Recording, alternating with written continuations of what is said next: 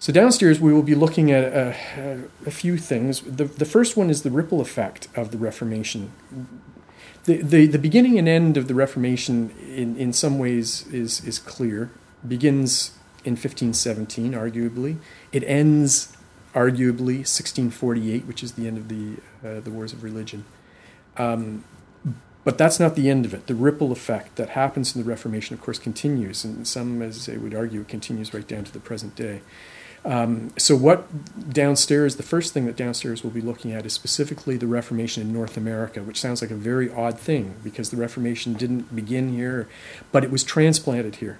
And all we have to do is think about the Puritans that left England to come here. They were leaving because they believed they could not practice their faith and freedom. They brought with them a certain viewpoint of religion and culture that they imposed on the American colonies and on what becomes the United States. And that continues as a strain, the idea of the city built on a hilltop that they bring with them, which is still, in many ways, the American view of how they see themselves and their political arrangement. That's a Calvinist idea.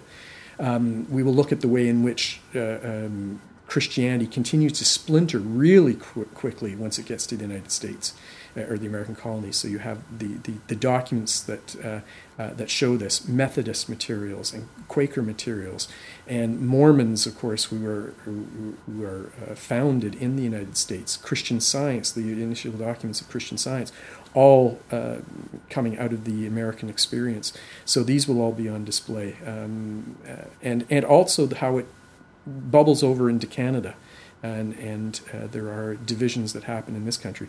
Also, of course, the Catholic writings that are associated with North America, the Jesuit relations, most important of all of them. This comes out of the Council of Trent, and so it's the Jesuits coming over here with this mission idea of spreading Catholicism, and the way that you do this is by enculturating the natives that are already here. So this, again, is a theme that will continue on down through Canadian church history and Canadian history, and we all know what the effects of the enculturation of the native peoples has led to. Other things in downstairs, there will be another section downstairs on how the Reformation affected the arts. And so we'll be looking at literature, architecture, the visual arts, music, all of these things using primary sources, some going back to the 16th, 17th, 18th century that will all be on display.